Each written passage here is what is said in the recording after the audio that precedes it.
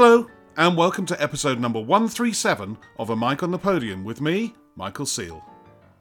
Today, I conduct a conversation with a British conductor who started out, like so many others, as a chorister. He went on to start his own orchestra in 2005 and now has a flourishing guest conducting career. He's also very well known as being the current head of conducting at the Royal College of Music in London. It's a great pleasure to welcome Toby Purser. Toby, it's been a little while since we chatted, but it's lovely to see you again today. How are you? Mike, it's great to see you as well, and thanks for inviting me on. I'm very well, enjoying finally the arrival of summer in England. It's, as we were saying before I pressed record, it's one of it feels like when I started this podcast, the first lockdown, red hot, can't have any fans on, can't have any windows open. It's a nice day today, really nice day. I always go back, because I know you've listened to a few, you've dipped in and out, and which is, thank you for doing so, of previous episodes. I go right back to the beginning. And as far back as I can go is that you were educated at Winchester College and you were a chorister there. But I don't know whether you come from a musical family and whether choristing was the first thing you did, instrument-wise. I don't know your instruments. Well, music, how did it appear in your life? How did it start? Well, I was born near Winchester, and my family was not musical. Right. And my mother had played piano a bit when she was at school, and my grandfather, my mother's father, had also played piano at a sort of amateur level, but there were no musicians in the family. And I sort of got hooked by music quite early on, just by accident. And I have a couple of moments that I remember in my youth, which at the time meant nothing, but looking back on them, I realized that was it. That was when the seed was planted. And one was my parents had a tape of Giulini conducting Dvorak's New World Symphony. And I remember coming in once, I was leaping around the room listening to the scherzo. And my mother came and she said, "Oh, you're conducting." And I was very much, of course I'm not, don't be ridiculous. Yeah. But I was embarrassed, like all 5-year-olds would be, being discovered sort of being far too effusive in front of their parents. But that was one moment. And the other one was when I was at kindergarten. And this lady used to come in every week to play piano and for us to sing. And I used to just pull up a chair and sit next to her, peering at her fingers and galvanized by what she was doing. And I'd go home in the evening and tell my parents, "Oh, I had a lovely day. I've learnt this new song." And then when it came to the parents' evening at the end of the term, the teacher said to my parents, "Well, we don't think Toby's very musical because he's not remotely interested in music. He doesn't join in any of the songs." So my parents then said, "Oh, but he comes home every week and tells us exactly what song he's learned that day." So they quickly realized that I was really, really interested in the process of music making, and I was really captured by the piano, and piano became my instrument. To my I don't say disappointment, but in a sense, it's a little disappointing in the long run that I started playing the piano too late. Right. So that lady who came in to play at kindergarten became my first piano teacher, but she wouldn't accept any students until they were 8. And looking back on it, I think that was a bit too late for me to start. And I always struggled with my technique. And I had I went and studied, this is jumping ahead now, but when I was 18, I went and studied for a year in Vienna, studied piano as a gap year. And my teacher basically said, "You have no musical problems, it's just technique." And always my problems were technique. And when I was at school, playing in concerts, playing pieces which were way too hard than what I should have been playing. But you know how it is when you're that age, you have no idea what difficult is. You just think everything's possible. Yeah. So I was playing stuff which my fingers just couldn't keep up with my brain, basically, or my intention. So I always knew I wanted to be a musician. And I think at the beginning it was very instinctive, and it was just like I really connected to it. Whether it was also, trying to conduct with my mother's spaghetti and making a total mess in the kitchen, or those moments when they walked in on me jumping around the room to Dvorak 9. So my parents were amazing because they were not. I lost my parents 6 years ago, and looking back on them now, I appreciate so much more than I did at the time. The fact that without them being musicians, they supported kind of unquestioningly whatever I wanted to do in music. And if it was my music teacher saying Toby needs to go and study with Ilya Musin in St. Petersburg, as I did, or with George Hurst, all these things, which I'm sure we'll talk about a bit later, they always said, okay, if that's what's best for you, we'll make it possible. And they were so generous and so supportive. And of course, I didn't appreciate it enough at the time. And I'm very grateful to have had parents like that. And as you mentioned in my intro, yes, I became a chorister. So I went to boarding school, probably, again, too young, at the age of 8, which is very young to be away from your family. But actually, I had a great time because I spent most of my time making music. And the lifeline for me was being a chorister. So every morning I was in the music room singing. And it's just such an amazing preparation for your musical awareness of all those things you need as a conductor, listening to one another, thinking ahead, thinking about phrasing, so many other things about, there's microcosm of society or that an orchestra is, but also a choir is. And responsibility, your responsibility to blend with the people around you, when to project, when it's your moment to come forward, when it's your moment to accompany. And again, I didn't intellectualize any of this at the time, but it just became my day-to-day, in my blood, basically, day-to-day. And alongside being a chorister, I also had access to really good music teachers. So it meant that I had my music lessons at Winchester College. And I had an amazing piano teacher there called Robert Bertone. And he's one of those people, you have certain people in your life who you form really life-changing relationships with, and he was kind of my first mentor, because the relationship you have with somebody who teaches you music goes so far beyond something which you put into words, because at every single moment in that one-to-one lesson, you're putting your heart on the table. That's right. You're opening yourself up to criticism. You're opening up to all your baggage, all the things you don't know how to express, all the parts of your psychology, of your personality, which maybe you haven't come to terms with yet, but somehow it all has to be at the service of the music. And what's the composer trying to say here? And how can you bring yourself to making that real, or making that honest? I mean, that's very important in your teenage years, especially when we are searching for who we are and what we are and how we're going to conform or not conform or fit into the world.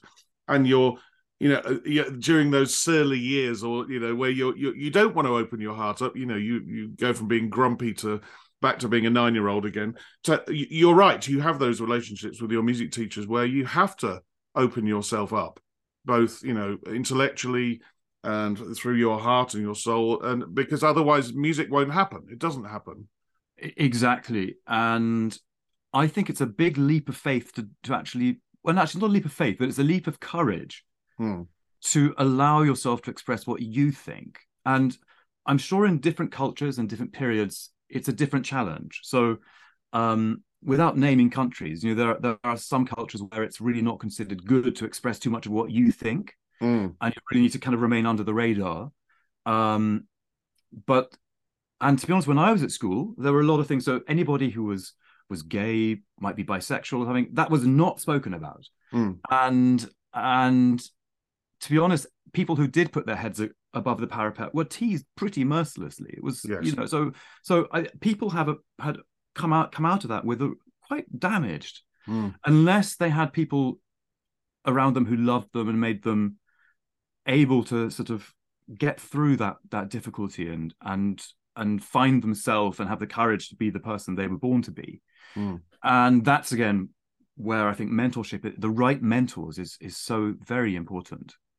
I was in a school earlier this week, and it was just such a wonderful reminder of how things have changed, because I was in the dining room, and they had, it's Pride Week at the moment in the UK, and there were all these pride flags all over the canteen. I thought, how fantastic. God, it's just, and it's so, those things are not a problem now. No, but, I mean, less so. Of course, there's always some stigma involved, but it's just now different things are the challenge. Now we realize there are different parts of society which need to be improved and people need to be made aware of. And again, as conductors, that's such an important thing for us to bring bring ourselves to, because we're not just performing seals, no No, pun intended, no, I promise. I know, but well done for being the first person in 134 episodes or whatever it is to use it. But it is that thing about being aware of the culture we're in. How do we make the music of the 19th century or the 18th century relevant to a 21st century audience and society? And this is always a really exciting thing to be bringing our imagination and our experience to. It's very true. I'm going to linger briefly on, because as you were talking about being a chorister, I just thought back and thought over the many, many, many episodes, so many people have come through the British chorister system that I could, off the top of my head, Ed Gardner, Mark Elder, Trevor Pinnock.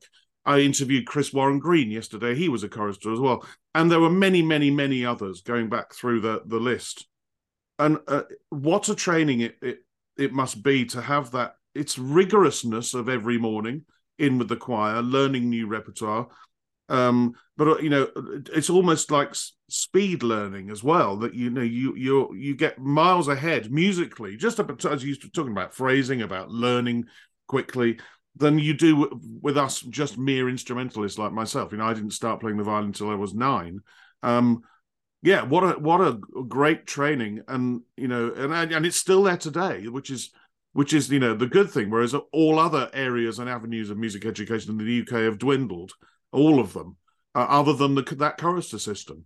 That's right, and I think one of the things which British musicians are so famous for, of course, is our ability to sight read, and I'm sure the choral tradition has a big part to do with that, because you are having to sight read new music every single day. Yes, and be able to sing it perfectly. It means you have to have excellent rhythm. You have to be able to read quickly. You have to have good pitch, and actually, you also need to be able to follow a conductor. Yes, and so maybe the fact that I was standing in front of a conductor from the age of 8 and learning how to follow what these movements meant has an impact on my bringing it into my own physical language as well, as a sort of just a natural part of everyday life.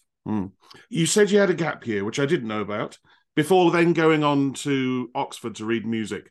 Did you just defer the place for a year to go and study the piano in Vienna, or how did it work? Yes, I did. Well, there were a number of factors. One is that I was quite young for my year. So I was born at the end of June. So I was quite a young person in the year. But also I'd started conducting by a wonderful accident, which I have to tell you very, very quickly. No, please do, because that was going to be my next question. Was when did the bug take hold? Well, so I mentioned my parents before. So my grandfather, the one who also played a little bit of piano, was a fantastic gardener, and my parents inherited that love of gardening from him, and so I wanted to garden as well. And when I was at school, one of the most lovely men in the whole of the staff was the senior chaplain, and he used to run the gardening. So I thought, oh right, I want to do gardening, and I get to spend an afternoon a week with this amazing man. And so I went to one session of gardening. It was a once a week activity, sort of like community service. And so I went along for one session, and then I got told off by my piano teacher saying I was not to do gardening because it was bad for my wrists. And so I went to the head of the community services and said, I'm really sorry, but I've been told I've got to change to something else. What do you suggest? And he said, oh, well, a retired teacher has just moved into the area and wants somebody to go and visit once a week just for conversation. And there was a hospice quite near to the school called St. Cross. And a number of the college boys we'd get on our bicycles and go and visit these retired gentlemen. It wouldn't be allowed now, I'm sure, but just literally jumping on a bicycle, cycling off to a stranger's house. Yeah. And I went in and started having a nice chat, a cup of tea. And he suddenly says, what are you reading right now? I said, I'm reading a book by Sir Adrian Boult called The Point of the Stick. Yeah. And his eyes lit up and he said, Sir Adrian was my teacher. And he said, I used to be a conductor. Oh, wow. And if you bring a baton next week, I'll start teaching you how to conduct. And that's how it started. And I was already interested in conducting. I was reading about it. My parents had actually bought me a baton one Christmas. And so it all had started. And so every Wednesday afternoon, I went and spent 2 precious hours with this lovely man called Donald Leggett. And after about a year of him giving me some basic training, he said, I think you need to go and study with George Hurst. And because he said, I've taught you as much as I think I'm able to. You need to go to somebody now who really knows whether you have the potential to be a conductor or not. So George Hurst has set up this summer conducting masterclass called the Canford Summer School of Music. Canford, yes, legendary. Canford. Yeah. So at the age of 17, I went along for my first Canford, and it was a total revelation. Because up to that point, it took me many more years of Canford really to sort of, I think, to begin to understand what this thing of conducting actually was. But I started to realize how much more there was to it than just sort of thrashing around and getting excited by the music. And George was my most important mentor for the rest of his life. And I quickly he did realize I was a good pianist. So I became his class pianist. I then became his assistant later in life. And he gave me I don't know how to put this. George taught me so much. And I think my musical conscience was very much formed by him. He also gave me a lot of thought about how I did or didn't want to teach conducting myself. Because I went through that process of teaching, which was also quite similar with Ilya Musin, who I went to later in St. Petersburg, which was very much that you copy their way of doing it. Yes. And and there's a very strong logic behind that, until you can do something better yourself, why not copy somebody who can do it? Exactly, yeah. But the reality is that can only take you so far, because you are basically copying somebody else's body language. And I might be fast forwarding to something you probably want to talk about later, because I am. No, but we're bound to talk about it later, which is, you're head of conducting at the Royal College of Music, and it will come up. But it's good that it comes up here, because obviously one of my questions was going to be your style and your ethos as a teacher. Is it informed by who taught you? And so it's going to come up. So yeah, absolutely, it makes sense to talk about it now. Well, I think it's very dangerous to emulate anybody else, of course. But that's the trouble with huge personalities. It's almost impossible not to, because you see them doing something and think, well, it can't be better than that. I'm so convinced that's the way I'm going to do it. And whether it's a teacher or whether it's seeing Carlos Kleiber doing Fledermaus Overture or Abado doing Mahler 9, it's like that's the way to do it. But the trouble is, as soon as you try to copy their body language, everyone smells it a mile off. It's not genuine. And so after I'd studied with George Hurst and later Ilya Musin, I came back from St. Petersburg looking like because I've been copying Musin, I looked like a 94-year-old with arthritis. So I went to Colin Metters at the Royal Academy, where he was head of conducting, and I spent 3 years with him. And Colin, I think, is just the best. I think Colin is an absolute wonder, because he goes so far beneath your surface, and he manages to get you to throw away everything which is not genuine to yourself.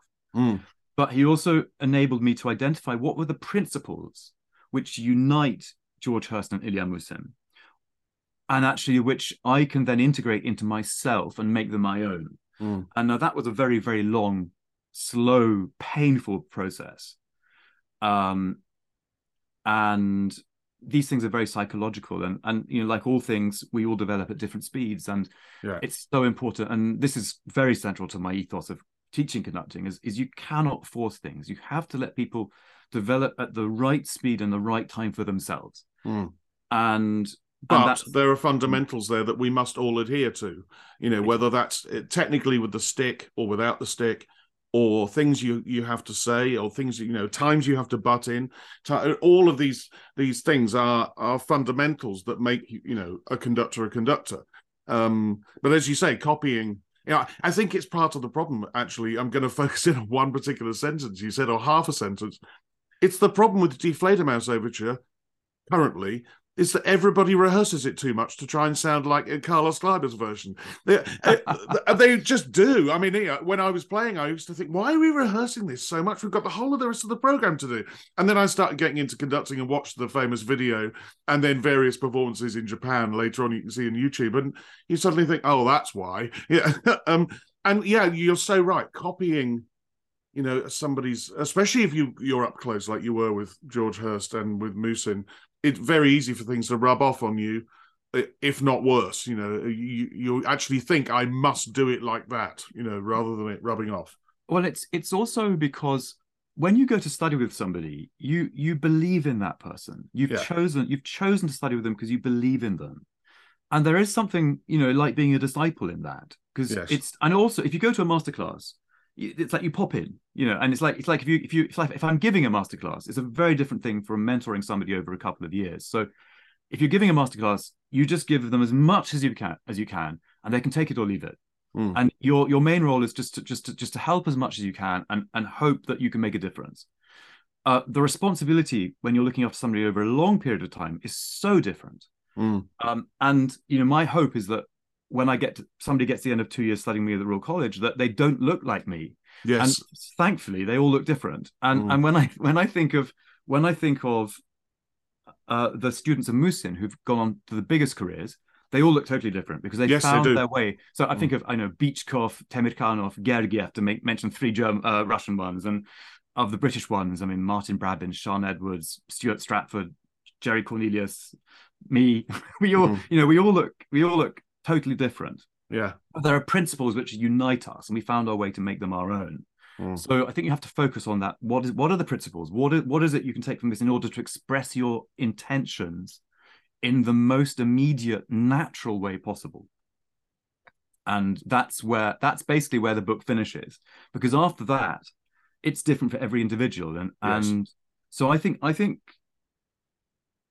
more I mentor conductors, the more I realize how emotionally draining it is, because you need to be totally empathetic about how that person is reacting to every word you say, whether it's going too deep, whether it's because you don't want to push a nerve too hard and not damage somebody, but to inhibit them. Yes, it has to be a not way of their confidence. Yeah. Exactly. Yeah. So of course constructive criticism is important, and sometimes a dose of tough love may also be necessary. But the English way of teaching it for sure is, I mean, we're always being told we're too nice. I certainly, when I started doing masterclasses, a few friends said, "Toby, you're too nice." They actually want you to be tougher. But that also applies to conducting. I mean, I remember I was doing some concerts in Russia, and I did the first couple of rehearsals, and it really wasn't going very well. And at one point, somebody at the back desk of the first, I was doing a piece by Tippett. Right. This is not really their normal repertoire. And at one point, they weren't getting a rhythm right, and I sang the rhythm the way it was supposed to be. It was a cross rhythm, and somebody at the back of the second said, "No, that's not right." And suddenly, I just lost it, and I had a massive. It's not like me at all, but I had a massive tantrum in Russian. I was very proud of that. Oh, very good. And I stormed out. Yeah. And I went and had a lovely lunch. And I decided I was going to go back after lunch. And I got back and I heard they were all practicing like crazy. Yeah. And I walked in, absolute silence. And after that was maestro this, maestro that. And I said to the leader, "What happened? Why did it take me having to have a tantrum for you to behave?" And she said, "We just wanted to see whether we just needed you to assert yourself more." Oh, wow. And so but there was a healthy dose of reality that different countries, different orchestras, you have to read the room. Yes. So if I'd behaved like that with a British orchestra, I could have waved goodbye to. Oh God, yeah. That would have been. They'd have laughed in my face. Yeah. But with that orchestra at that moment, thankfully, I made the right choice, which was to go and have an early lunch.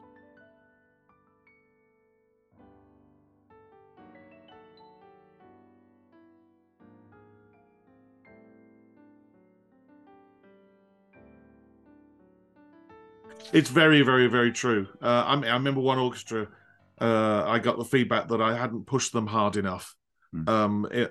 For over some one or two particular moments, and I just felt that was also partly because there was an older generation in the room and a younger generation in the room, and it was actually the younger ones who wanted to be pushed, and the older ones were quite happy with me doing my normal, I trust you, you trust me, it'll all be fine. But yeah, it is very, very different from country to country, and orchestra to orchestra.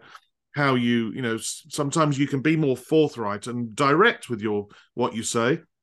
Other times you do that, and there's almost a gasp in the room because you've been too direct. And that's also part of the learning to be a conductor process, is realizing that you don't just go in and say the same thing every time in the same way. You have to learn that. You have to be able to read the room, smell the coffee, whatever it is, and it's different in every orchestra. I mean, the other thing I thought about the parallels, because I spent a long time, 10 years, teaching the violin at the Conservatoire in Birmingham. I always used to teach my students the fundamentals, so that when they left and they, let's say they got in an orchestra, which I would have been so proud of, and a couple of my students have, I wasn't going to get rung up every 5 minutes saying, and this is wrong with my playing, this hurts, that hurts. They had to be able to teach themselves by the time they left me. Having given them the fundamentals, then you go away and teach yourself, because as well as I do, when we're on the road guesting, or even in the middle of an opera run, if something's not working, you've got to figure out what to do with yourself to change it. You can't just, if I was your student, if I kept ringing you up saying, Toby, why isn't this not working, you'd get pretty pissed off eventually. And so you have to be able to teach yourself, and therefore the fundamentals are so important. But I like what you say about, give them the fundamentals, and it's also that it's tiring. It must be tiring. I know when I do it with my private pupils, but if you've got a class, you've got to get inside their head to work out what they're thinking about the music. It is tiring. But when you've got a class over 2 years, that's a very long, slow burn, isn't it? It is, and I'm very aware if I take my finger off the button. Yeah. Because I'm in a very privileged position at the Royal College, because I'm one of 3 conducting professors. So we have 4 postgraduate conducting students, and between the 4 of them, they have 3 professors. Yeah. And on the one hand, as the 3 of us say to each other, they say, what's the best thing about conducting at the Royal College of Music? You have 3 professors. What's the worst thing about conducting at the Royal College of Music? You have 3 professors. You have 3 professors. Yeah. And you see, if you want to have somebody to teach you their way of doing it, that's not the place to come. No. But you need students who are already able to digest different opinions and choose what they want and choose what works for them. But the great thing is, my colleagues are Peter Stark and Howard Williams, and I think our approaches are very complementary. And we've all actually been taught at some point by or in contact with George Hurst. I'm the only Musin student, so that's an interesting discussion. But Martin Brabbins is also he's called our Prince Consort visiting professor, which means that he comes each term and works with the students and does concerts. And so he's obviously a pupil of Musin, and that's nice for me. So I feel very at home with that. And you mentioned about how tiring it is being empathetic all the time, but in a sense, because I have these colleagues, it takes a lot of weight off me, and it's a very privileged position because I actually don't have to be there all of the time. My contract is actually 2 days a week, and I can do that wherever I am in the world. Yeah. So I don't always have to be in college for those 2 days a week. So long as I'm in communication and making sure I'm keeping an eye on things. So that enables me to carry on doing my other work, because my sort of red line that I would never cross is that my performing career comes first. Yes. And that's important for me as a teacher as well, because I don't want a student of mine to think, oh, he's just, sorry, this is an awful thing to say, just a teacher, because which is the most wonderful thing and so important. But I think the fact that I'm a performing musician is really important for them. Yeah. Because it gives them an insight into the reality of the life of a conductor, the difficulties and I share with them totally openly the mistakes I've made, the difficulties I have, things which are going well. I ask them to come and be my assistant, to attend rehearsals, because I think that's what I feel about my training was that it was very focused on the act of conducting, Mm. but it didn't really talk about how to rehearse, Yeah. psychology, the business, Yes. finding an agent, how to network. Social media didn't really exist when I was a student, but now obviously it's a very, very important thing for people to be aware of. Absolutely. The industry, Yeah. and that's something which was never addressed when I was a student. It was all about, it was very pure. It was very spiritual actually, and it was just all about what is this wonderful mystic thing almost of conducting. But there are so many other things. I mean, I do almost identical to that on my Patreon page. And dear listener, this is not a plug for my Patreon page, but what I do, and I have 6 young conductors who are on the top level, and they get so many hours a year conducting with me, and the phone is always on for them. If they've got a question, they can ring me, whatever else. But I also write tour diaries about what happens when you go away. Who books your flights? Who pays for your hotel? Who picks you up at the airport? And then I talk honestly and candidly, and I write it all down about every rehearsal I do. What worked, what didn't work. And so they can read this, and then they're welcome to find me a message on WhatsApp or write a comment underneath the article on Patreon so that the other Patreon subscribers can get involved. And it's proved to be very popular, but also quite eye-opening for some people that, I didn't realize that was how it worked. As you said, when you go to a conservatoire at any level and learn conducting, of course you learn all the technical stuff, but it's all of the add-ons, the peripheries, the other stuff that is actually helps you do your job properly when you stand on that podium with the score open in front of you. They're very important things. Exactly. And I mean, Mike, what a wonderful thing you're doing with your Patreon page. I just think that's wonderful because it's really hard, because you don't want to stand in front of your in front of a professional orchestra for the first time and get egg on your face, if you can possibly avoid it. And the first time I stood in front of a professional orchestra, I remember thinking I was swimming. I just didn't understand where anything was. And if you don't warn a young conductor what it's going to feel like, and just think that these are the things you need to look for. I mean, I'm the last one to talk. I still get it wrong 9 times out of 10, I'm sure. But I mean, funnily enough, the concerts I like most when I've only got one rehearsal. Yes. Because then you just have to be able to show it, and there's not much time to talk, and you just have to be really, really on it and really focused and helpful. It's when you have time that you can lose the orchestra, and that's the moment when you have to be so aware, such a good colleague. And that colleague actually is probably the most important word, because the thing, we all know there are lots of conductors with next to no technique in the sort of traditional sense. Yes, but the music just oozes out of them, so that you just know exactly what they want, and the results are simply mind blowing. I mean, I think of Harnoncourt. Yes, exactly.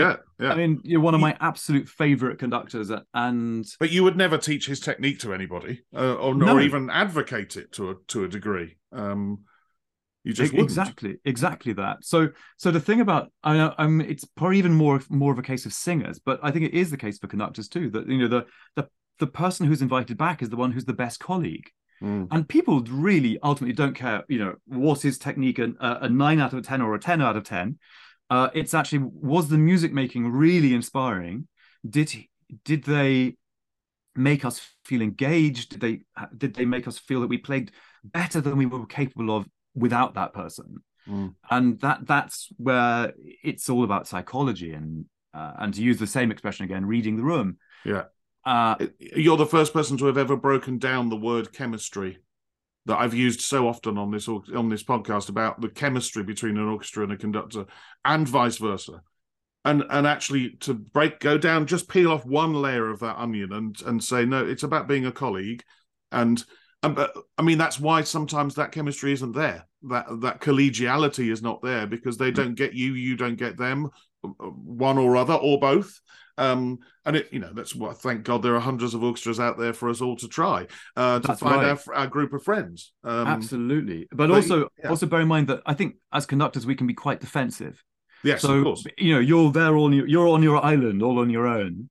And And if somebody criticizes you or you feel something negative coming towards you, the wall goes up. Mm.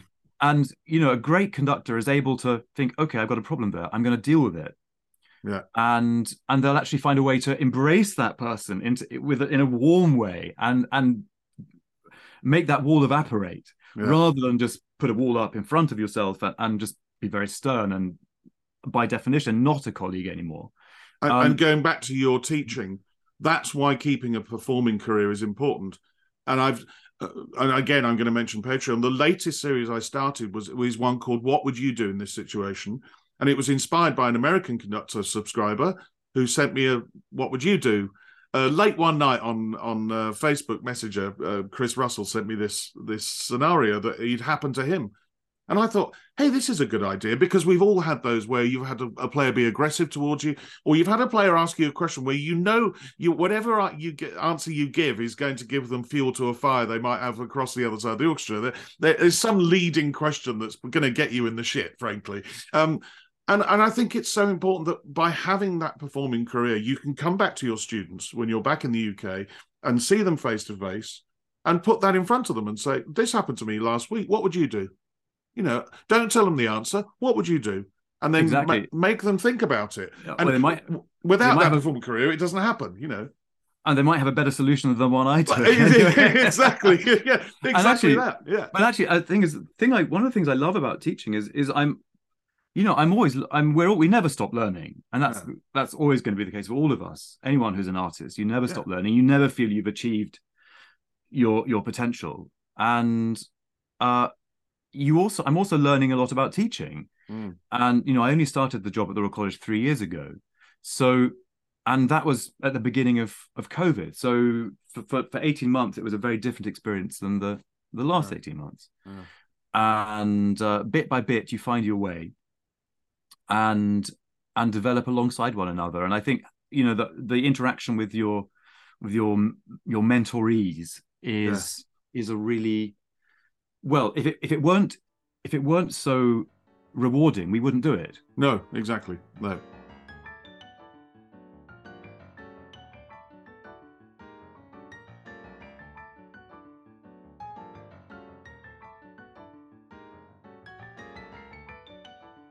We talked about performing careers, and we sort of leapt to the end of my questioning, and jumped over the fact that, you know, eventually having read music at Oxford, and then went to the Royal Academy and had Colin Metters make you find yourself rather than find your mini Georges or your mini Ilias. You're basically involved with the foundation of, well, two orchestras. Wikipedia lists the Oxford Philharmonica as one that you helped set up. But then the big one is 05, where you founded the Orion Orchestra, which you still have a relationship with. In 2019, I imagine you dropped down to being principal guest from being founder and music director. Why start an orchestra? I've asked this of everybody who's ever done it.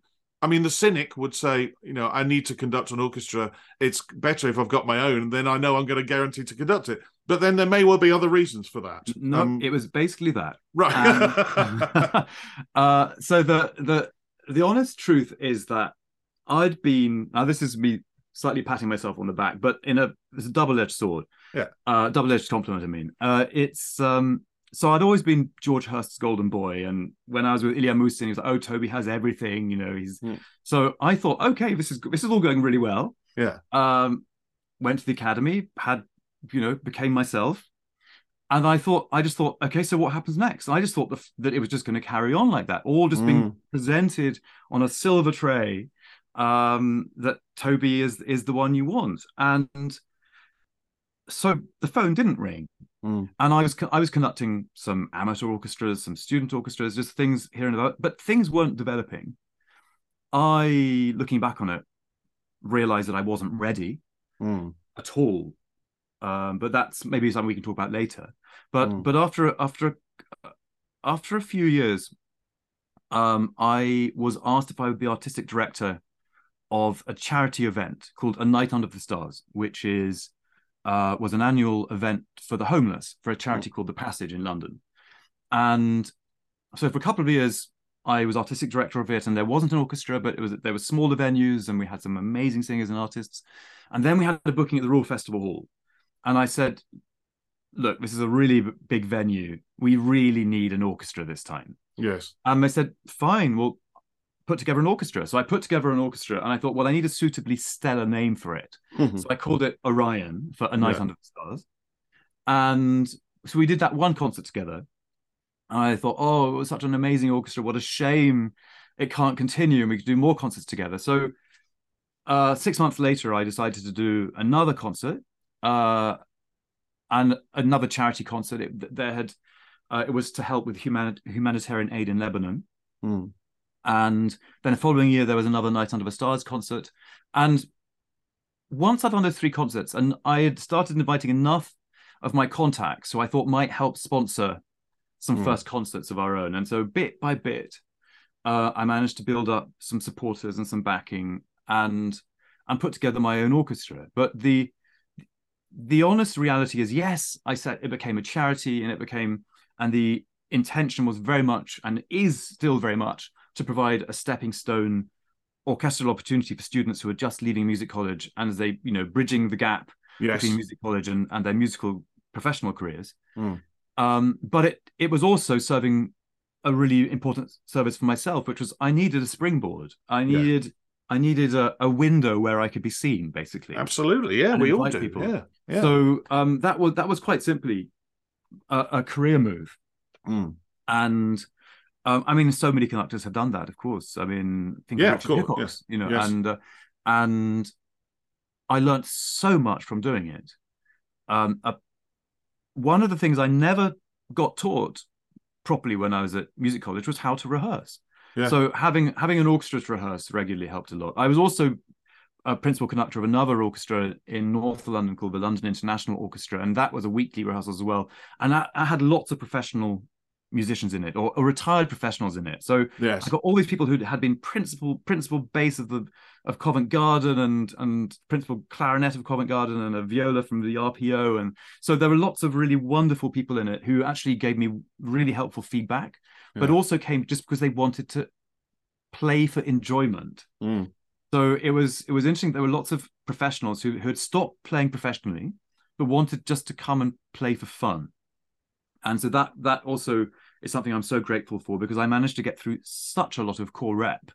And so when I'm doing these, one rehearsal kind of gigs, the fact that I had that training of doing all these big gala programs and all the rep you get on these typical sort of very popular classical music programs, I had a chance to try out lots of times with this other orchestra, because that's the other difficulty, is what happens to a young conductor if they've never conducted a Brahms Symphony No. 2, and suddenly they get an invitation from a really top-notch orchestra to go and do it with them. I mean, that's not a good place to try out Brahms 2 for the first time. Definitely not. I mean, the second movement actually came as somebody's answer to the hardest piece they've ever conducted recently, and I nodded away in very much an agreement that it is bloody hard, and I'm very glad that I tried it out on a couple of amateur orchestras first before having done it. You're absolutely right.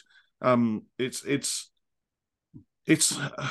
so important that you also, going back to those ex-pros are the who then want to carry on playing for their own enjoyment's sake. They're quite rare, but therefore that they're the sort of people who give you honest feedback, because they still enjoy playing and they enjoy the process and they enjoy orchestras. Therefore, by sheer dint of those facts, they're not conductor haters. They're likely to come to you and give you honest advice, and it's worth its weight in gold. You're very right. You're very right. Yeah, very, very happy. Even during my 22 years in the CBSO, I could tell you the players who were conductor haters, didn't matter who stood up there, even down to Rattle and Oromo and the people that we had as boss. Whereas the others who were genuinely interested. So when I started conducting them, in 2005, and I did, 9 years both as a violinist and a conductor, I knew the people whose advice I could listen to, because I knew that they were interested in the process and the music making, and they weren't just a hater of everybody who held a baton in their left or right hand. It's important that you get all of that through whatever process. Well, it's also so interesting, isn't it, the way as a conductor you take and welcome advice from an orchestra member but then how to interpret it. Yes. Because, and there's that wonderful book by Mark Wigglesworth, Mm. the silent musician, and he got one of the orchestras he was conducting to write down a list of adjectives of the qualities that they thought a conductor needed to possess. Yeah. And there's about a page or 2 pages of them, and they're Uh, so contradictory. And it's you just basically have to be all things to all men and yes. women at all times. Dear listener, go back to the Mark Wigglesworth episode, because at some point I read out the entire list that he quoted. I broke the episode up and I read out every single word, and it's fascinating. It really is fascinating because they're so contradictory. And it's also one of the best books about conducting Yes. I've read, because it's not about how to conduct, it's about why we conduct Yes. and what actually why there is a conductor. Mm. And that's something I think is not thought about enough by conducting students, because they're very focused on the grammar of Yes. conducting, but the philosophical side of it is so important. And why I got distracted? Oh yes, the way to interpret information from an orchestra Yes. member. And so very often, I mean, I'm sure every conductor listening to this will identify when they've been told they're trying to be musical, and somebody says, "Excuse me, can you just give us a clearer first beat?" Give us that. And it's so hard not to snap and say, "I'm trying my best." Yeah. But the reality is that, well, we're clearly not providing something they do need. Yeah. And so I think the reality is that so much of the information which we communicate as conductors is not consciously analyzed by an orchestra player. And that's partly also the way that information goes in faster from what's it called, side vision or peripheral vision. Yes. Than if you look straight at somebody. If you look straight at somebody, you have to analyze what they're doing. The brain analyzes. It takes a nanosecond longer. Mm. And so peripheral vision actually goes much, much deeper into the emotions than something which you have to analyze. So I think a lot of the information we're communicating is not actually consciously noticed by members of the orchestra. Oh, absolutely, I agree with that. Yeah, totally. But it means that when somebody's not getting a rhythmic clarity they want from you at a certain moment, they say, "Oh, I need a clearer first beat there." Mm. And so eventually, I've managed to find that if somebody now says to me, "Can you be a bit clearer there?" I'm no longer, I don't get uppity like I used to and think, well, go, you try. And I wouldn't ever say that you try and do it. Yeah. Because you're trying to do something you're trying to be musical. You're trying to do what you think is the most important thing at that moment. I think it's a case of providing a musical clarity. Mm. Well, it's two things. If you're totally clear musically, there will never be an issue about what your intention is and but also it's also about turning the table and thinking, if I was sitting in the position of that percussionist, yes, what do they need from me at that moment? What is it they need from me? It's not about what's the sunrise or what's the atmosphere, how much swell is there in the sea at this moment. Yeah. It's also, actually, I need to play a really difficult cross rhythm. What does that musician need from me at this moment? So that, and this comes into how we study our scores also. It's that, yes, it does, very much so. That identification with what the orchestra needs from us at each particular moment, because as conductors, yes, we're leaders, but it's a very particular kind of leadership, and I think it has to be servant leadership on the level of serving the composer first of all, yes, and secondly serving the orchestra, and never serving ourselves. But you can always spot there are some quite impressive looking conductors out there on YouTube who are clearly serving themselves. Oh, absolutely. Yes, exactly. I mean, I always say to my students that everything that you do with your hands and arms and your face and your gestures goes forwards into the orchestra 100% of the time. However, occasionally you might do a gesture which helps somebody in the percussion or helps somebody in the brass or helps somebody on the peripherals of the orchestra, which as a byproduct goes backwards into the audience. So the audience, because there are people in the audience who sit and watch the conductor and nothing else. I said, no, but you should never, ever think backwards first. It's always forwards. But, if you happen to do a gesture in that particular way, then an audience member might go, oh, that's thrilling and exciting. But everything goes forwards, 100%. Never, ever, ever, think about serving yourself, or that's going to look pretty to the people who pay the money behind me. Exactly. Occasionally there's a byproduct that it does, but never search for that. That's the whole point.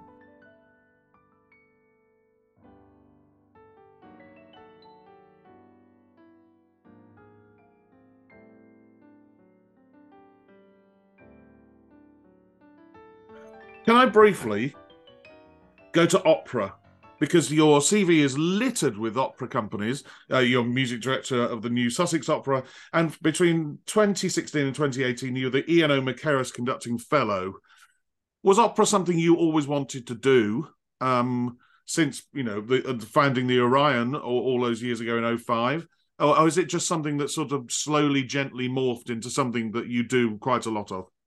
It actually, it was a bit of a slow morph. Right. But once it started, I absolutely got the bug. And I love opera with an absolute passion. And I in an ideal world, I would like to say that I do 50-50 symphonic and operatic work. Because I think the two help each other so much. Very much so. So my training was really purely symphonic. With George Hurst and Ilya Musin was really only symphonic repertoire. But because I was a good pianist, I used to get asked to come and play for auditions quite often, for singers and for opera companies.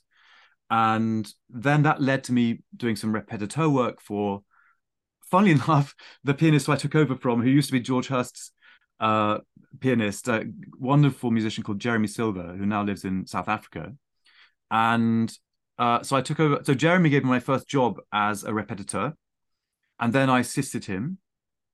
And then I did some work with what's it called? British Youth Opera, a couple of seasons. So this was my kind of introduction into opera. And while I was at the academy, we also conducted opera scenes.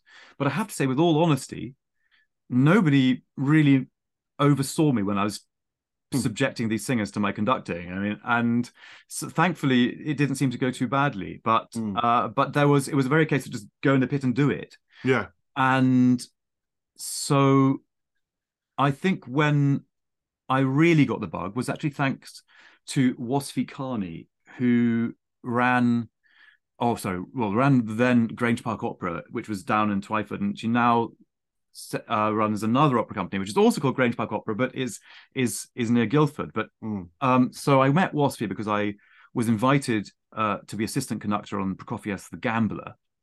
And that went quite well. And she asked me to go back the second year as chorus master as well as assistant. And then in between, she said, "Toby, we're doing West Side Story in Wandsworth Prison. Oh no, I've got it wrong. We're doing Sweeney Todd, right, in Portsmouth Prison. Yeah. Will I conduct it? And will I be music director?" And it wasn't just we're doing it in the prison. We were doing it with the prisoners. And brilliant. This is something called Pimlico Opera, and I said, "Oh, but Wasfi, they'll eat me alive, with my plummy accent and all this kind of thing. They'll just make." And she gave me the best advice ever.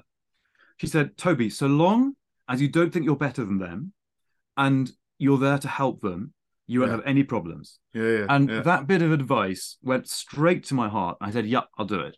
Yeah. And she was totally right. I mean, yes, I got a bit of ribbing for my accent occasionally, but because I could laugh with them, and I have no problem with making fun of myself. It's so that was not a problem. So actually, they also saw that I was there because I genuinely cared about helping them. And I have to say, the first time hearing a room full of prisoners singing Sweeney Todd was one of the most goose pimple inducing moments of my entire musical life. Yeah.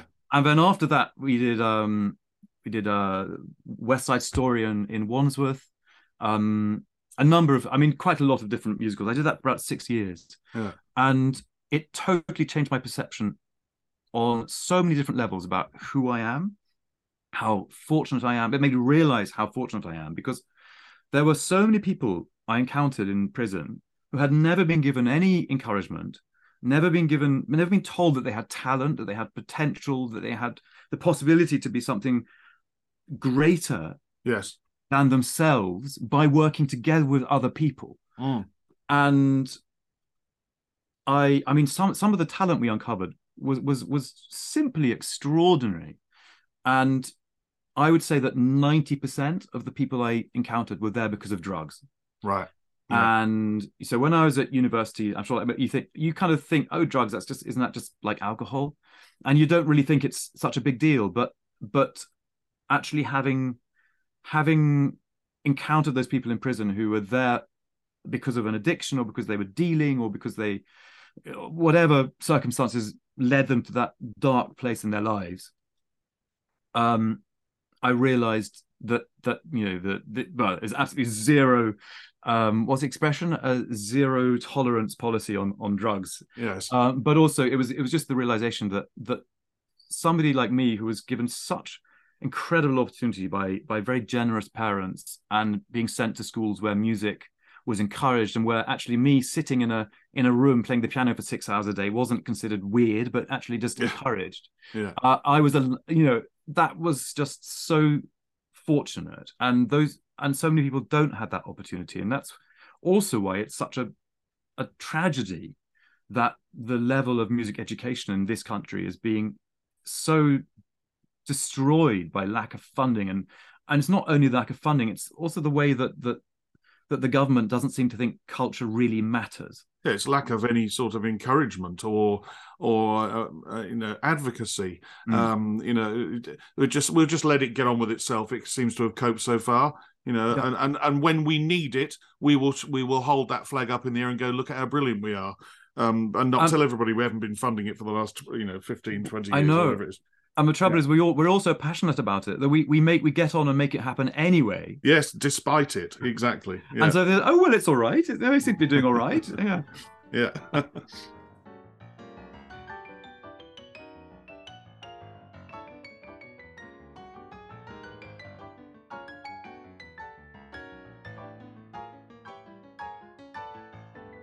Toby, the first time I really encountered you was a group that you set up, and I joined way too late because I had my head in the sand starting this podcast, which was called Conductors in Isolation, which started during the first COVID lockdown and is still going on now. How did the idea come about? As I said, I wished I'd known about it from the start. I'd have joined at the beginning and been there every night at 6 o'clock with your meetings online. But how did the idea come to you? And what do you think? Because, as I said, it's still going on now, and I still get regular little things pop up on my phone saying that somebody's posted. What's the legacy of it? Gosh, the legacy. Well, that connects to something which I think is one of the hardest things about being a conductor, which is the loneliness. Yes. And if there was any time when I felt, through good fortune, I could use my new position at the Royal College and the profile that gave me to bring together conductors at a moment of worldwide hardship, it was the beginning of the pandemic. Yeah. And on the first day of the pandemic, I just sent, well, actually not the first day of the pandemic, that's a ridiculous thing to say. On the first day of lockdown, the first lockdown in the UK, I sent a message on Facebook to about 40 conductor friends, and I said, should we just have a Zoom call this evening and just have a little catch up? Yeah. And they all kind of logged on, and we had an amazing conversation. I said, well, look, why don't we do this every day? Yeah. And let's call it Conductors in Isolation. It was just one of those moments that's the name, Conductors in Isolation. So I set up a Facebook page, Facebook group, and every member of those 40 invited their friends, and it kind of snowballed. And every day of the week, Monday to Saturday, we had Sundays off. Monday to Saturday, we had meetings, and those meetings were generally interviews, discussions, themed discussions. Yes. Presentations. Sometimes they were score study, and very often, and more times than not, I would lead the interviews and give some of the presentations. But there's a limit to how much you can do. And once we were getting on to over a year, you start running out of ideas. And what was wonderful was the number of there was a real core of conductors who kind of were there every single session and were just amazing at contributing. Mm. And so they would often lead sessions on, for example, there was 3 days on Freemasonry and the magic flute. John Longstaff did a wonderful series of talks about how to approach rehearsing Messiah, because most conductors will have to rehearse Handel's Messiah at some point, but they won't, but probably not have had a chance to really discuss all the difficulties among one another. So the real legacy was building up a community of conductors, knowing that they can talk to one another and ask for advice. And if there's one thing, and I know this is a question you're going to ask me at the end, but I'm going to answer it now. If there's one thing I could change about conducting, it's the fact that we don't talk to each other enough. No. And I think it takes a brave conductor to ask another conductor to give them advice or feedback. But every singer does it, and every singer has a coach. Yes. And every instrumentalist will probably, go to people they ask for technical advice. But somehow, because our body language as conductors is so individual and personal, I think we're a little bit less, maybe a little bit more cagey about asking somebody else whose own technique and body language has developed in such a way that it may be different. So you have to choose the people you ask for advice very, very carefully. But so the legacy of conductors in isolation is what I feel needs to be changed in the conducting world in general, which is that we're not just that lone, isolated individual on the podium, but actually we're all there to support one another and to learn from one another. Yeah, well, I agree with you completely. I mean, it sort of, I had the same thought myself, which is I sat there and thought, what are all the other conductors doing? And then I had a different light bulb go off and go, hey, hang on a minute. This is the first time in history that they're all sitting home doing nothing. I might be able to interview some of them just for a podcast, for something to do to keep me sane. But actually, what's happened is that all of those early interviews and virtually every interview afterwards, after I've pressed stop, the person I've been interviewing says, oh, that was so much fun. It's just great just to talk about what we do with another conductor. And your group was exactly that. I mean, it's still going today. Regularly somebody will pop up and say, anybody know where I can get hold of this score? Or what about this particular note in this particular chord? Don't you think that's a misprint? I did a couple of those sessions, as you know. I did one on Shostakovich 9. I did one on a rehearsal order for a John Williams concert with the RPO, but also if you had a rehearsal day, nuts and boltsy stuff. And thoroughly enjoyed it. And what was great was in both of those, I had really serious questions as to why I did it my way, or had I thought about doing it in another way, or compliments or whatever it is, and say, oh, I'd never thought of that. Thank you for letting me know that.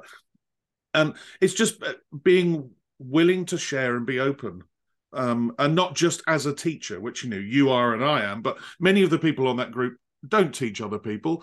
But and I'm sure, like we all do, they sat there feeling isolated, feeling alone, and now to be able to connect with a group of conductors is wonderful. I mean, there's well over 1,000 members, isn't there, on there? 1,800. Wow! But the dilemma now is what happens next. And to be honest, that's a question I tried to answer about a year ago, and I don't feel I've succeeded in carrying it through. And so I feel that Conductors in Isolation needs to carry on as not just, so it remains as a Facebook forum, a Facebook group where people talk to one another and ask questions, but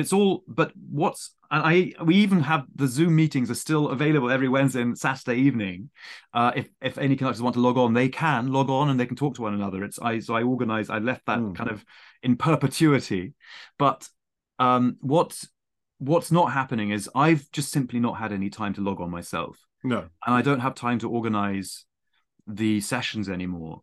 I think what I need is a couple of ambitious young conductors who want to take it over. Yes. And a couple of young Padawans who will take on the job.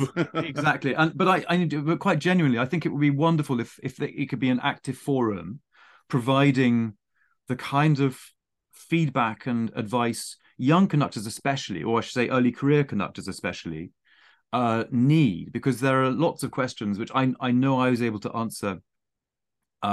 People think of applying to music college, trying to decide on what direction their conducting career should go. Which, is it going to the opera route? Is it going to music college? Is it going freestyle? And that was possible to answer with a whole wealth of people joining who could give their input. People from the German opera houses, people from different countries, and of course people from UK conservatoires. So I would love to see that becoming actually slightly more active, because what I don't want is it to become just stagnate, because we all rejoin the rat race and going round and round on the wheel, and it's so easy to lose sight of what's really important. And obviously music's the most important thing of all for most of us who are doing a vocational career, but also the human interaction is so important, and we don't all want to be in an ivory tower. No. There is an 11th question, which I'm sure you know about, which is about score study and preparation. And I always ask, do you sit at your piano, or do you use your inner ear, or a combination of both? Big to small, global view down to the minute details, or start at the beginning and work your way through? And are you a scribbler inner? Are you a red, blue, black? And also, in brackets, sub-question, is it something you discuss with your students at the RCM about score studying and marking? Studying, obviously. Marking, different topic. It depends. Yeah. It's one of those questions which is a yes or no. So I don't mark very much in my scores. But what I mark has changed over the years. So if I look back over a score I was studying when I was at music college, I look at it and it just looks like a load of garbage. It just seems so unstructured and disorganized. And I think, did I have any idea what this piece was about? But I've studied the scores of some other great conductors. Like I used to study Scholti's scores, for example. Yes. And some of them you can hardly see the notes through this incredibly frenetic sort of scribbling and 1,000 metronome marks crossed out and written different ones. We're talking about 108 crossed out and replaced with 109, crossed out and replaced with 107. So you discover probably more about the conductor than you do about actually the core, the heart of the music. Yeah. It's like, if after I die, I don't think my scores are of any use to anybody, because it won't tell you anything about my approach to them. They'll be perfectly useful for somebody to use and rub out my markings, because I don't think there's anything valuable in them. Right. But so anything I write in the score is normally just simply to add to act as a aide-memoire. Yeah. But when I glance down, I can see in one glance everything I need to know about that page. So at the moment, I tend to... I'm trying to think where to start this discussion from. I think at the moment, I start by reading through the whole score very, very fast. Get an overview. In fact, and this is something I got from the Adrian Bolt book, back when I was a schoolboy. Yeah, he's saying sort of read through it really fast, so you have a view like an eagle flying over the music and over the landscape, and then I gradually go slower and slower. But the next thing I do is actually I mark in bar lengths. Yeah, sorry, phrase lengths. Phrase lengths. Yeah. Now I know that's a bit dangerous, because I don't like the idea of cutting up something which is a very organic form into something which is bricky. Yes. But I do find it helps me to identify the architecture of the music. And it's very helpful for me to know when a composer deviates from, if you accept that the composer normally writes in 4-bar phrases, that when they add a 5-bar phrase or a 7-bar phrase, that it's interesting. Yes. And that there's a reason why. So the thing I'm looking for most when I study a score is to ask the question, why did he write this? Or why does she write this? And asking myself the right questions which will enable me to find my answers for what the composer was intending. And the more I study the score, the easier it becomes to find the right questions to ask. Yes. And that doesn't mean necessarily finding the right answers. No. Yeah. I mean, because every question you ask, I'll find at least 5 answers. And that's when recordings then become very useful. Yeah. And I have no shame at all about listening to recordings. I know some conductors say, "Oh, I don't listen to recordings." I think it's absolute nonsense. Of course they do. Honestly, not many on here have said that. A couple only. I have had one conductor say, if anybody tells you they don't listen to recordings, they're liars. He wasn't saying that they might be lying. He just went straight down the line and said, they're liars. I'm with you. I mean, you'd be stupid not to inform yourself with what the greats of the past have done in their recordings. And often they recorded it 2 or 3 times. And as Simon Rattle says, they're postcards from your life. That views may change over the years, but you'd be stupid not to. Exactly. And I mean, who doesn't want to get a free lesson from a great conductor? Exactly. Yeah. It's wonderful. But the trouble is that they normally find a different solution to one of the 5 you might have been thinking of. So it actually poses even more questions that you might not have thought about. So I find that when I'm studying a score, there's a period about halfway through where I am absolutely buried in confusion, in not knowing what my decisions are going to be, because I'm just aware, and that's where I kind of want to scream, help, I need conductors in isolation. Or I need a conductor friend who I can say, can I talk this through with you? And then it starts getting easier, because I really, this is what my instincts are telling me is what Brahms means here. And once you've started building what it is you believe in, then the other parts start falling into place. And then I start reading the score through faster and getting more of a sense of the flow and the ebb and flow and the overall direction of the music.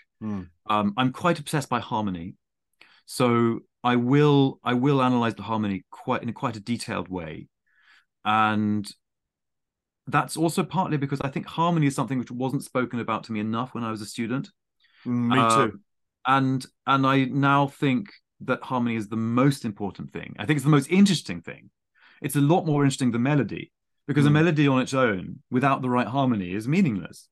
Absolutely. A melody can be something completely different with a different set of harmony underneath it. That's exactly the whole point. Yeah. And that's why Mozart is my favorite composer, because he somehow in this godlike way manages to connect to us as human beings, but also express so many aspects of what it is to be alive in all of its difficulties and joys. By just, it could be one viola note, which just inflects something, and I don't know, it can just give a moment of feeling of decay or of anguish or of bittersweetness or in something sad. It can be a moment which actually makes you feel that there's consolation and there's hope, and I find Mozart's humanity all the more miraculous from the fact that he's writing within such a mostly classical harmonic language. Are you a young conductor, thirsty for knowledge and wanting to discover more about the world of conducting? Then my Patreon page is there for you. I'm constantly posting new content there based on my experiences as a conductor and an ex-orchestral player. And I offer you the chance to ask me any question any time of the day. For instance, you might like to ask me how to mark up a score, as we've just been discussing. When you subscribe, you will gain access to interviews, video posts, tour diaries, articles, and much more. If you pay for the whole year, then you will gain a 10% discount, and if you are a student, contact me directly and there will be a further discount. All of this can be found at patreon.com/Mike on the Podium, and from just £5 a month, you can gain access to this ever-growing resource on conductors and conducting. That's patreon.com. Details and links to the page are in the show notes attached to this episode. Now, the all-important 10 questions with my guest, Toby Purser. Toby, it's time for the 10 questions. And as you know, I always start with what sound or noise do you love and what sound or noise do you hate? I've been dreading these 10 questions. I knew they were coming. It's so hard because there are so many sounds I love and so many sounds I hate. Yeah. But I was thinking, you know what? The sound I love most is the sound of a blackbird, because it's something I only grew to love quite recently. And somebody pointed out, she said, "Can you hear the blackbird up there?" And I didn't realize that this was the song of the blackbird. Yeah. And then I realized that this beautiful bird flies to the highest point it can find, and sings its heart out. I just love the fact that it's not just that it's singing its heart out. It's just so beautiful. So when Yeah. I hear a blackbird, I smile inwardly and outwardly. Brilliant answer. And a sound you hate or dislike intensely. This was even harder than finding something I like, actually, because I was thinking, oh, all the normal things. I hate background music. I hate the sound of metal against metal. You know, like when you're waiting for the underground and the train scrapes in. But I thought no, on an emotional level, the thing which pains me the most is the sound of somebody crying. And it's not the sound itself; it's the fact that somebody is in deep pain and you're not able to help them. Yes. And you might be able to offer them consolation, but even then, are you allowed to? Is that the right thing to do? Yeah. So there's this huge inward uncertainty. What's the right thing to do? And also, even if you offer someone consolation, you know that you can't solve anything. And with all the other nasty sounds, you can ask somebody to turn off the music. You can stop the clock, which is ticking away and disrupting your inner pulse when you're studying a score. That's another sound I hate, by the way. But yeah, so I would say the sound of somebody crying. It's a very, very good answer, and one I'm sure I haven't had before, with quite such excellently thought through processes attached to it as well, which I completely agree with. Number 3 is, if you had 24 hours free, what would you spend it doing? I feel that one of the things which has suffered most in my life as a conductor is my friendships. So what I would do, and I love cooking, by the way. So what I would do is I would spend 24 hours, of which at least the first 6 would be going shopping and buying the most amazing food. And I would spend the afternoon cooking. And then I would invite the people I love most to come and spend the rest of the 24 hours together. Brilliant. And the reason why I say brilliant is because I know now the answer to question 10 is going to be interesting and well thought through. I don't always know that, but actually a very dear friend of mine, who shall remain anonymous, very dear friend of mine who's a presenter and a classical and a percussionist in the music business in the UK. He's listened to every episode, and he says that he always tries to work out through questions 1 to 9 whether question 10 is going to be interesting or not, because he's a foodie like me. So yeah, he's probably going to get a tip off that your question 10 answer is going to be good. He's going to be very disappointed. Well, all right. Question 4 is, can you name your favourite conductor or conductors of yesteryear? Well, it's too obvious to say Carlos Kleiber and Claudio Abbado, I think, because they're almost, well, those two are my kind of gods. Yeah. I think they're just in another league. And there are so many great conductors, and It's impossible to put myself to one. I want to stick up for, I think, a great underrated conductor, who is Rudolf Kemper. Oh, now there's a name who's barely appeared, if ever appeared. And I agree with you. Absolutely agree with you. And part of the reason is because he's a conductor whose performances I'm gradually listening to more and more at the moment. And every musician I've ever spoken to who ever played under him always says, oh, well, we love playing under so-and-so. But Kemper. Yeah. Kemper was the one. We loved Kemper. And it was just such admiration and respect and love. And he has the qualities which I most look for in a conductor, which are truthfulness and integrity. Question 5, as you know, can be considered a more tricky question. Other people don't think it's tricky at all. Can you name your favourite current conductor or conductors? Well, it's hard to say favourite. Herbert Blomstedt is a conductor who I've never seen conduct live, and I'm absolutely determined to see him conduct before his 100th birthday. So he is there with somebody I admire beyond words, and I adore, even without having seen him live. So that's something I need to remedy. But I decided to actually pick, for the conductor I most admire, Mark Wigglesworth. Yes. Because Mark is somebody whose integrity and honesty I think go beyond, well, put it this way, it's what I would aspire to be myself. And I've assisted Mark on a number of occasions, and he has similarities in his background to me, including having studied with George Hurst. And so the process he went through in order to free himself and become the conductor he is something I relate to very much. And also, he's a great thinker. His book is superb. His articles are always so insightful and genuine and engaging. So as an all-round musician and a conductor who I love assisting, because when you're assisting Mark, you're made to feel as an equal to him. It's extraordinary.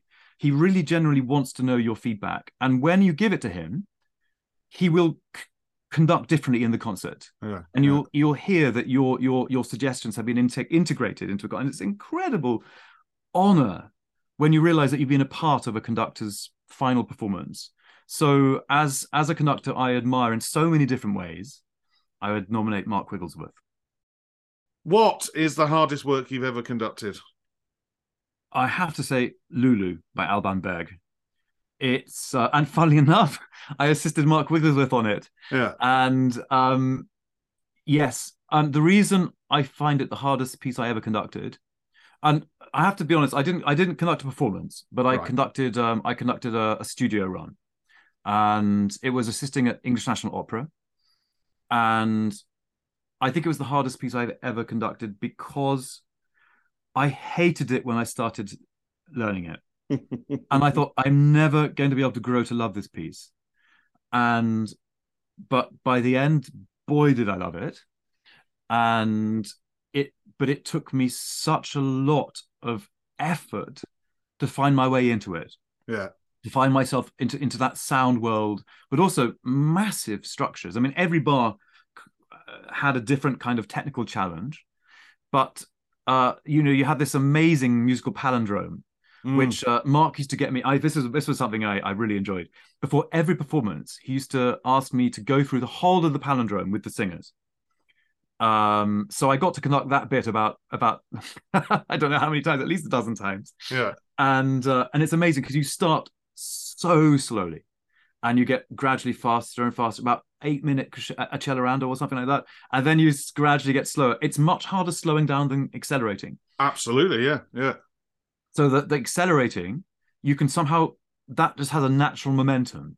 But with the slowing down, it's very easy not to slow. It's quite difficult not to slow down too quickly. Yes. It's a very interesting process. But yes, I think Alban Berg was one of the most challenging pieces for me to work, partly because I had to grow to love it. Number 7 is, when travelling abroad to conduct, what item could you not leave home without? My gym kit. That is not the answer I would have given 2 years ago. No, right, okay. Or pre-COVID. Yeah. And so the answer I actually was going to give you was a book. Yeah. Because you spend so much time, a good novel, because you spend so much time on your own in a rehearsal room after, and you need something to occupy yourself, or else it's just really lonely. And I thought, well, and I always need a novel to read.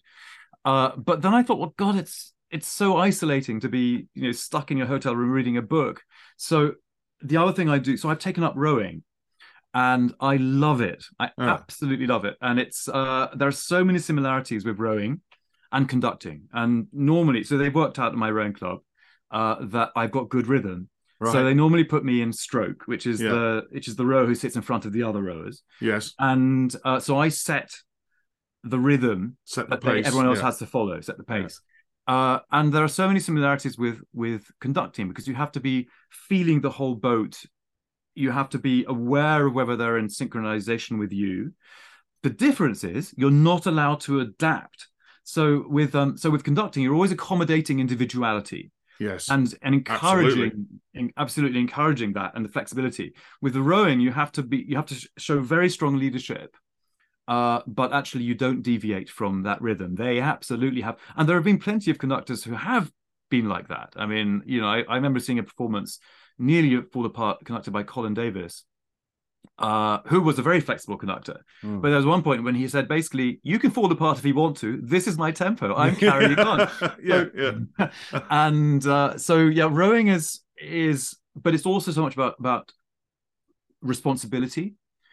You have to take responsibility. You cannot flag, because if you don't put in 100% effort and remain focused at every moment, you will screw up. Yeah. And you'll not screw it up for yourself, you screw it up for everybody. Everybody behind you, yeah. And yeah. everyone behind you. And that's just like conducting, basically. So I love the fact that there are similarities, but also when I'm rowing, it takes me away from music. It takes me away from the stress and thinking about music, because you can, if you don't think about that one thing in a kind of trance, it's very meditative, then you'll make a mistake. So I like the fact that it gives me a real escape from everyday life. I've had gym kit or gym clothes or running shoes, but I'm not sure I've had a rower. I've got a rowing machine in my study right here, but I've got dodgy knees at the moment, so I'm not getting on it. But it was also something I did during lockdown to try and lose a bit of weight, which, partially succeeded. But yeah, I can see the fascination in it, and I enjoy your analogies with conducting very much. As somebody who's into their sport, I understand what you're talking about. Number 8 has been answered earlier on in the podcast. So we're going to jump to number 9, which is, what profession other than your own would you like to attempt? I'd love to be a psychologist, because, well, actually, when I was at school, you have that moment when you have to decide what you're going to do at university. Yes. I was very interested in psychology, and I think psychology is such a big, it's probably 90% of what conductors do anyway. Yeah. Because it involves a lot of empathy, and it also has a huge amount of responsibility attached to it. And so if I lost the use of my limbs or decided that music wasn't for me anymore, I would love to be a psychologist. Very good answer. And I agree. Again, it is so much of what we do. So much of what we do when we're doing it. The problem is that 90% of what we do is actually, a lot of the time is spent sitting on our own in a room looking at a score with our pencils in our hand. But yeah, when we're actually doing it, 90% of what we do is psychology. Exactly. Absolutely agree. As I said earlier, when you gave me your answer to question number 3, I was looking forward to question number 10. So here it is. If the world were to end tonight, what would be your choice of final meal and drink? Well, despite the fact that I said that I would spend most of a day cooking and shopping, the reality is what I love most of all is really wonderful ingredients cooked simply. Yes. So I love Italian cooking, for example, because of that focus on fresh produce and cooked so that the natural flavors absolutely sing.